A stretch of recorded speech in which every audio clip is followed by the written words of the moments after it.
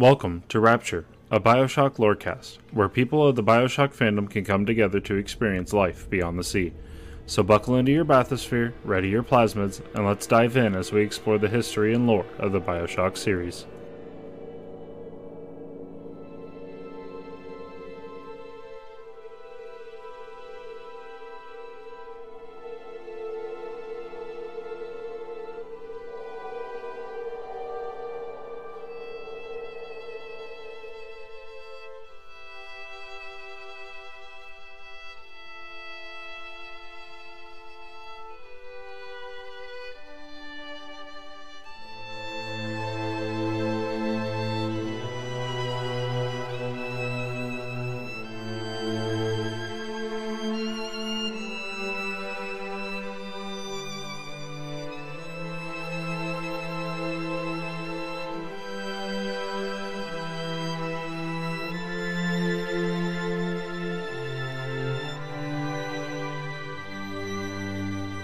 Hello, I'm your host, Valkyrie Kenton, with my co-host, Twisted Vice.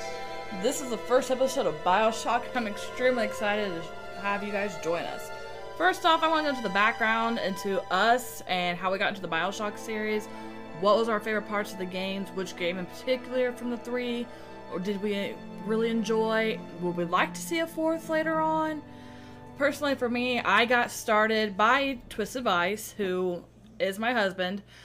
With him and my best friend, they both were telling me, hey, you really like these games like Assassin's Creed. So they were like, I think you need to take a good look at Bioshock. And I can say I've been hooked with Bioshock since then. I personally own Bioshock for, what is it? How many systems now? At least 3. I know, like... Both like, Xboxes and a Switch. And let's put it this way. I went and got Bioshock Infinite signed by Troy Baker as Booker DeWitt. Like, I went all out. I have, as a collection, I have all the pop figures that has been made. I have, let's see, a Splicer mask and a Splicer hook. Like, when I get down to time, I plan on getting a Bioshock tattoo. Like, that's how much into Bioshock I am. Like, my husband gets aggravated by me doing the whole would you kindly, and he's always like, no, I know what that's from, stop it. And it's like, You're not gonna get me with it. I'm gonna get you with it with one of these days. But that's how I got started. How exactly did you get started in Bioshock? Well, my memory's a little fuddled. It's one of two things. Either it was I saw the trailer for Infinite and wondered what the game was and delved into the rabbit hole that way, or it was one of those I came across the Xbox 360 Platinum Hits version of Bioshock 2, or no, the first Bioshock game, and got interested in it that way, then rented the second one from a video game store, and then just fell in love with the series. The whole underwater city art deco vibe with it was really fun for me. The steampunk kind of vibe. Yeah, kind of had a steampunky-ish feel to it as well. Not as much. The third one for sure had that more than the first two, but yeah. The first two to me had the darkness to it, which to me clicked all right from the beginning. Like, it just had that dark vibe, that what happened scenario to it. Unlike the third one was, as you all know, Columbia, you're out, you're dealing with actual live people. I mean, don't get me wrong, first and second one you're dealing with live people, but they were splicers, people who had their minds all messed up, Conan and all them just all messed up. Unlike in Infinite, who, there's other people who you can, talk to, actual civilians who were sane. People you can interact with, NPCs in an open world. Exactly, and to me it had that brighter, but steampunkish feel, unlike the first two who, had the darker feel, which I loved. Like, I remember the opening scene for the very first Bioshock, and I remember texting you going, oh my god, I already love this. Because of just how it went from, such a lively song, which, as we know, I love. I mean, it was our wedding song for our first dance. Beyond the Sea by Bobby Darin. Of course, and I absolutely love it. Honestly, the entire music score for the entire Bioshock, all the old-timey songs and everything, reminded me of Fallout. Yeah, a little bit. There wasn't really as much as that, though. I mean, there were a few instances of that kind of music, but most of it was a wonderful score that was actually made for the game that really vibed well with the game and added that ambience that it needed. It really did. I think, to me personally, okay, before we go anywhere else, what was your favorite game out of all three? To be honest, I liked the first one. It's just usually first games in the series for me always hold that special place in my heart because it's that first game in that series. Whereas, like sequels, yeah, they can be good or bad. They can, lift the series into an elevated place like the God of War games have done. Or they can, tear the series down like some other games that we're not going to mention on this podcast have done.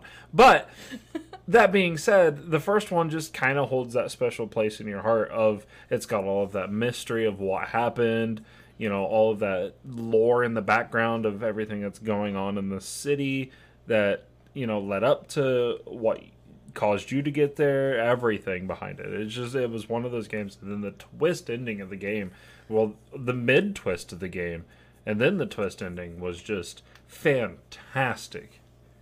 So, out of all three, since the first one's your favorite, which one do you kind of wish they would have done more to, or which one isn't your favorite, but you still like it?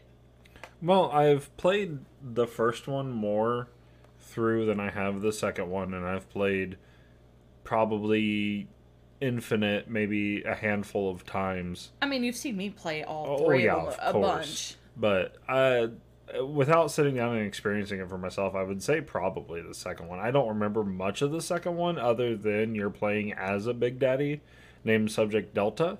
That's about as much as I remember.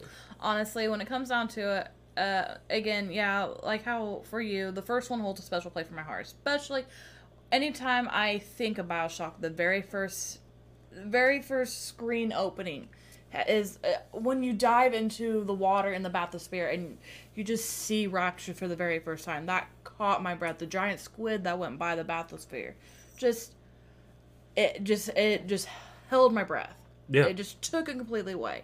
I same with you. I think the second one, as much as I enjoyed it, I love it. Don't get me wrong. All the Bioshocks are my favorite when it comes down to it. But the second one, if I had a choice between the first, second, and third, I would play the first and the third more than I would the second one. I mean, we know how much I love the third one by the fact that I named our dog Booker DeWitt. Yeah. I mean, that's kind of a no-brainer. True. I mean, but yeah, I mean, I enjoyed being able to experience what it's like being a Big Daddy. When I played the first one, I wondered what it would be like. I mean, you get that kind of little rough throw into it, later on in the first game, close to the end, but actually going through the entire game as a Big Daddy and then finding out the history of that Big Daddy. Yeah. But being able to experience, the history of Subject Delta and seeing his relationship with characters in the game, I enjoyed it. I did. But it wasn't my go-to favorite. Like I said, you and, April both got me into the game. I think on hers, we'll have to have her come sometime to, tell us about. Yeah, we'll definitely have to talk with her about it. I mean, like I said, you and her were the ones that kept pushing me to it. You love playing Assassin's Creed. You really like playing Dante's Inferno. You like playing, all these one-person games. You'll like this. First person, yeah. That proves how much of a gamer I am. Not. No, I play. I mean, if Bioshock's my favorite, I mean, there's some issues here. But no, I'll have to have her on here to explain what made her push me into Bioshock like you. Of course, one of the other things that I'll always remember about Bioshock is the achievements. Yeah. I mean, And the one achievement that you can never seem to get, that I seem to have managed to get oh my without god. even trying. The revive one. The Big Brass Balls achievement. Okay, that's not fair. I mean, we all know as a female. I mean, besides, I think the game just has it out for me. I mean, I know I turned off those freaking things. Why am I not remembering the names of them? But the revival chambers. Vita Chambers. So let's start off with the history of the game a little bit. From what I've heard and what you told me, like right off the bat, was it was considered a spiritual successor to System Shock. I've never played it. Have you? No, I myself haven't played System Shock. I mean, I've heard of it, obviously, and I've heard the history of Bioshock being that it came as an idea for a sequel to System Shock. But no, I myself personally haven't played System Shock. Up until you, I never even heard of System Shock. I mean, but I'm also at the time when we first got together, there was a lot of games I didn't know about. Yeah. So, I mean, it's not honestly a shocker, but you think after this long of being with you, of, you know, being obsessed with Bioshock, which is going on, what? 12 years? Yeah, we've been together for 12 years. You would think you would know everything about Bioshock by now, but from our research, you're finding out stuff that I never knew about. Yeah. I mean, I knew about, the basic thing that you find out at the very end of that one, but, we'll get to that later on. Yeah. But, yeah, I did not know that, it was a spiritual successor to System Shock. And it makes me want to find System Shock and see what it's about. Yeah. Yeah. Like, I wonder if it's, if I didn't know better at the time, back then, if you threw it in, got past all the, the main screens and everything, if I would have thought it was part of Bioshock or whatever, didn't see what the name of it was. You could see where maybe some of the game's influences could have come from. Yes, I mean, I still would like to do. I mean, I you know me, I'm always open-minded and everything, so yeah, it would be a nice thing to try to do. Honestly, I didn't know about, how 2K Boston, which was later called Irrational Games. I honestly didn't know that. I thought they were, completely two separate things, but from what I understand, they're both the same thing.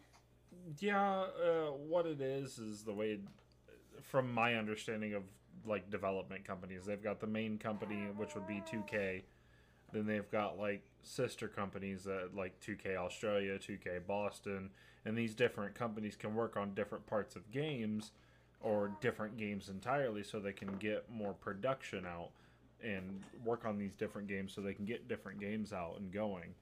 And 2K Boston was just, I'm assuming, one of the sister companies, that they were making Bioshock games for, and it shut down or rebranded under Irrational Games, and then they made, whatever games they've made. I don't really know off the top of my head, but honestly, when it comes to 2K and Irrational Games, when I hear, like, I can hear the 2K or how the screen pops up and everything. The only thing I ever think of is Bioshock.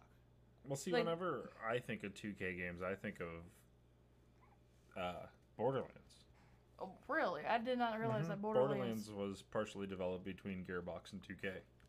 Well, now, was that all of Borderlands, or? I'm not sure about the most recent one, but I'm pretty sure the first two were.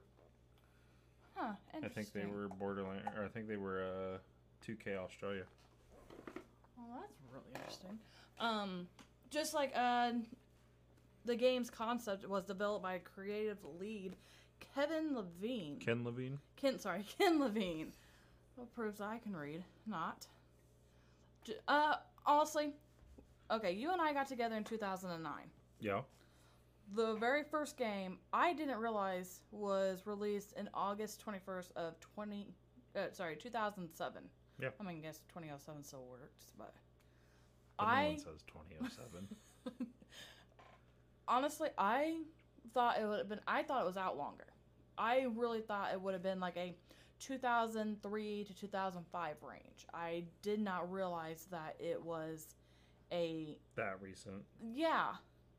Like, that really brought a shock to me a little bit. Now, my question is for you, how do you feel? Okay, we know they got the first, the second, and the third, and there's been talk about a fourth. What would you like to see when it comes to the fourth? I'm not too sure if I want to see a new environment, new characters, or if we should go back and explore something different. Maybe explore remnants of Rapture or something like that after the events of the first two games, you know? See, like, what happens after that. See if there's some way that the events of the third game leads into the fourth game, which ties all of the games together, like... I mean, the DLC from the third one does go back to Rapture. True. It does tie some stuff together, but what if it's like an actual overarching story that encompasses the other three games together, and all of that has elements into this fourth game?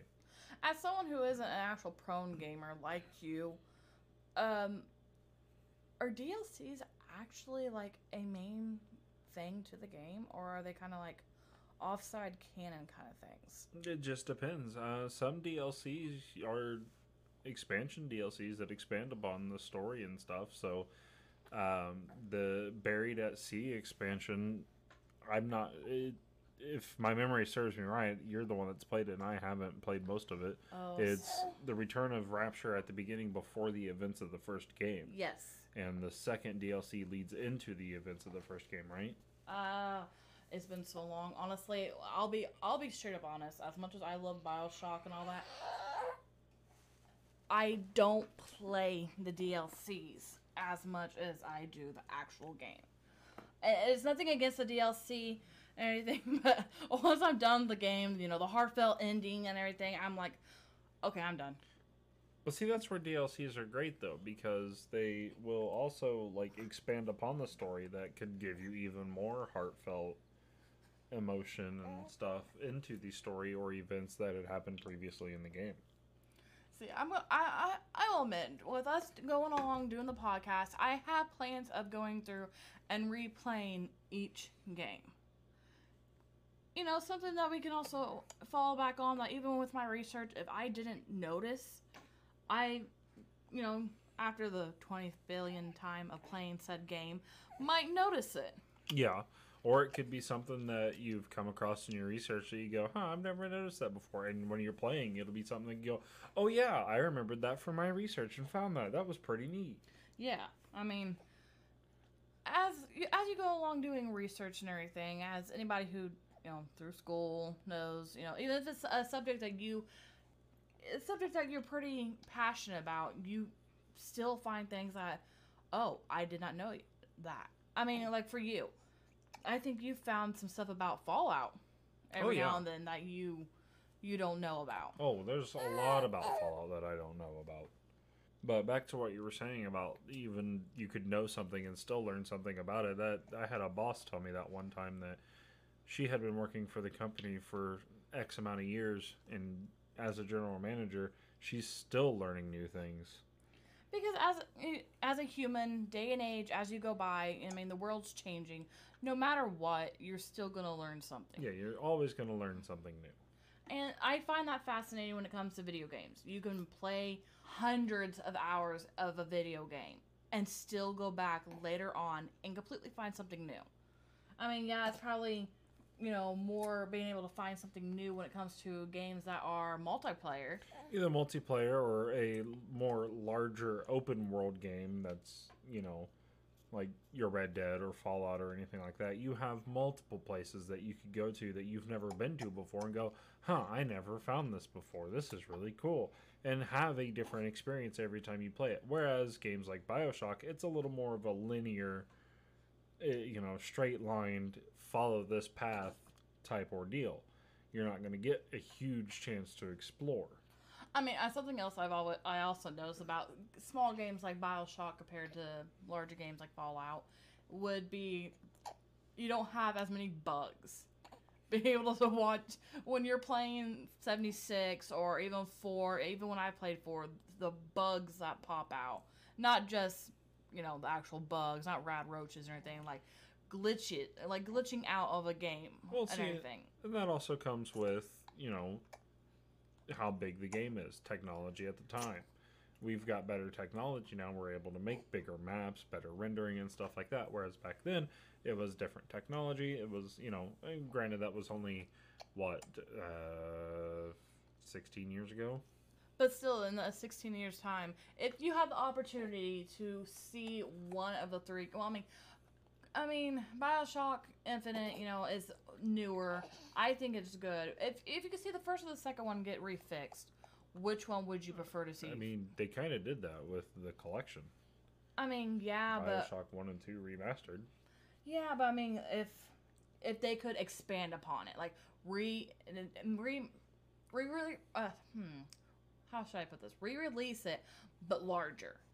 They've added on to the game where you could explore it more in the first one than the second one. But would that be just defeating the grounds for a fourth game? That's my question to you, because you're more into... That's what you could do with a fourth game. You could take the standpoint of a, different person in the BioShock, world and everything like that, and center the game around them, and it be a larger area to explore of Rapture, or events that happened after such. You never know. So, since we know both of our favorite games are least favorite as a bunch, here's a question for you. Who is your favorite character out of all three of them? Just any character, or? You can be the character you play as, a side quest character, NPC, any character that you come across. Who was your favorite? That one's a tough one. Because, I'm not as in love with these games as you are, so I would say that I have a favorite. How about yourself? Who would you say your favorite character is? Okay. We can go basic here. And I have to say... Booker DeWitt. Don't get me wrong. I love Booker DeWitt, not just because, I named my dog after him. But honestly, yeah. Booker would have to be one of Jack. Jack is also another one, and for people who, Jack being the main character you play as in the first game. But I also didn't mind Frank Fontaine or the little sisters. The little sisters and the big daddies. Okay, big daddies have to be my absolute number one. Then Booker DeWitt have to be my top two. It's such a running close call for both of them that it's hard for me to say. I can tell you who's my least favorite character, and it's probably going to get a lot of crap for it, but Elizabeth. She drove me nuts. Yeah. Yeah, it did get kind of tiresome hearing, Booker, catch! Now we hear that with our own children, so... Yeah, but... I guess in that regards, I would have to say Songbird. I like Songbird a lot. Oh, yes. I forgot about... And, Songbird had such a bad taste in my mouth when I very first, come across it. It really did. It was like, this creature that is after you, is trying to hurt you, is trying to keep Elizabeth away. As you find out later on, what Songbird's actually about, you go to, fall in love with it. Yeah, you grow attached to Songbird. Just like, we'll find this out in the first, actually, I don't know if, we will when we go over Songbird himself. Yeah, we'll talk about it later. You find out stuff about Songbird that I honestly, no matter how much I play the games, did not know about. And, if any of you know about when we come across and start talking about Songbird, yes, I know I'm rambling. Give me a second.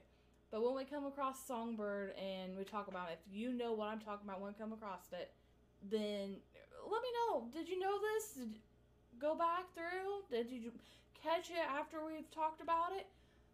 It's one of those things that really was an eye-opener for me. So as we go on with the series, this is how we're going to plan on going about doing it. Of course, as people who've listened to podcasts before know, it doesn't always end up being the way that we would like it to be for you listeners.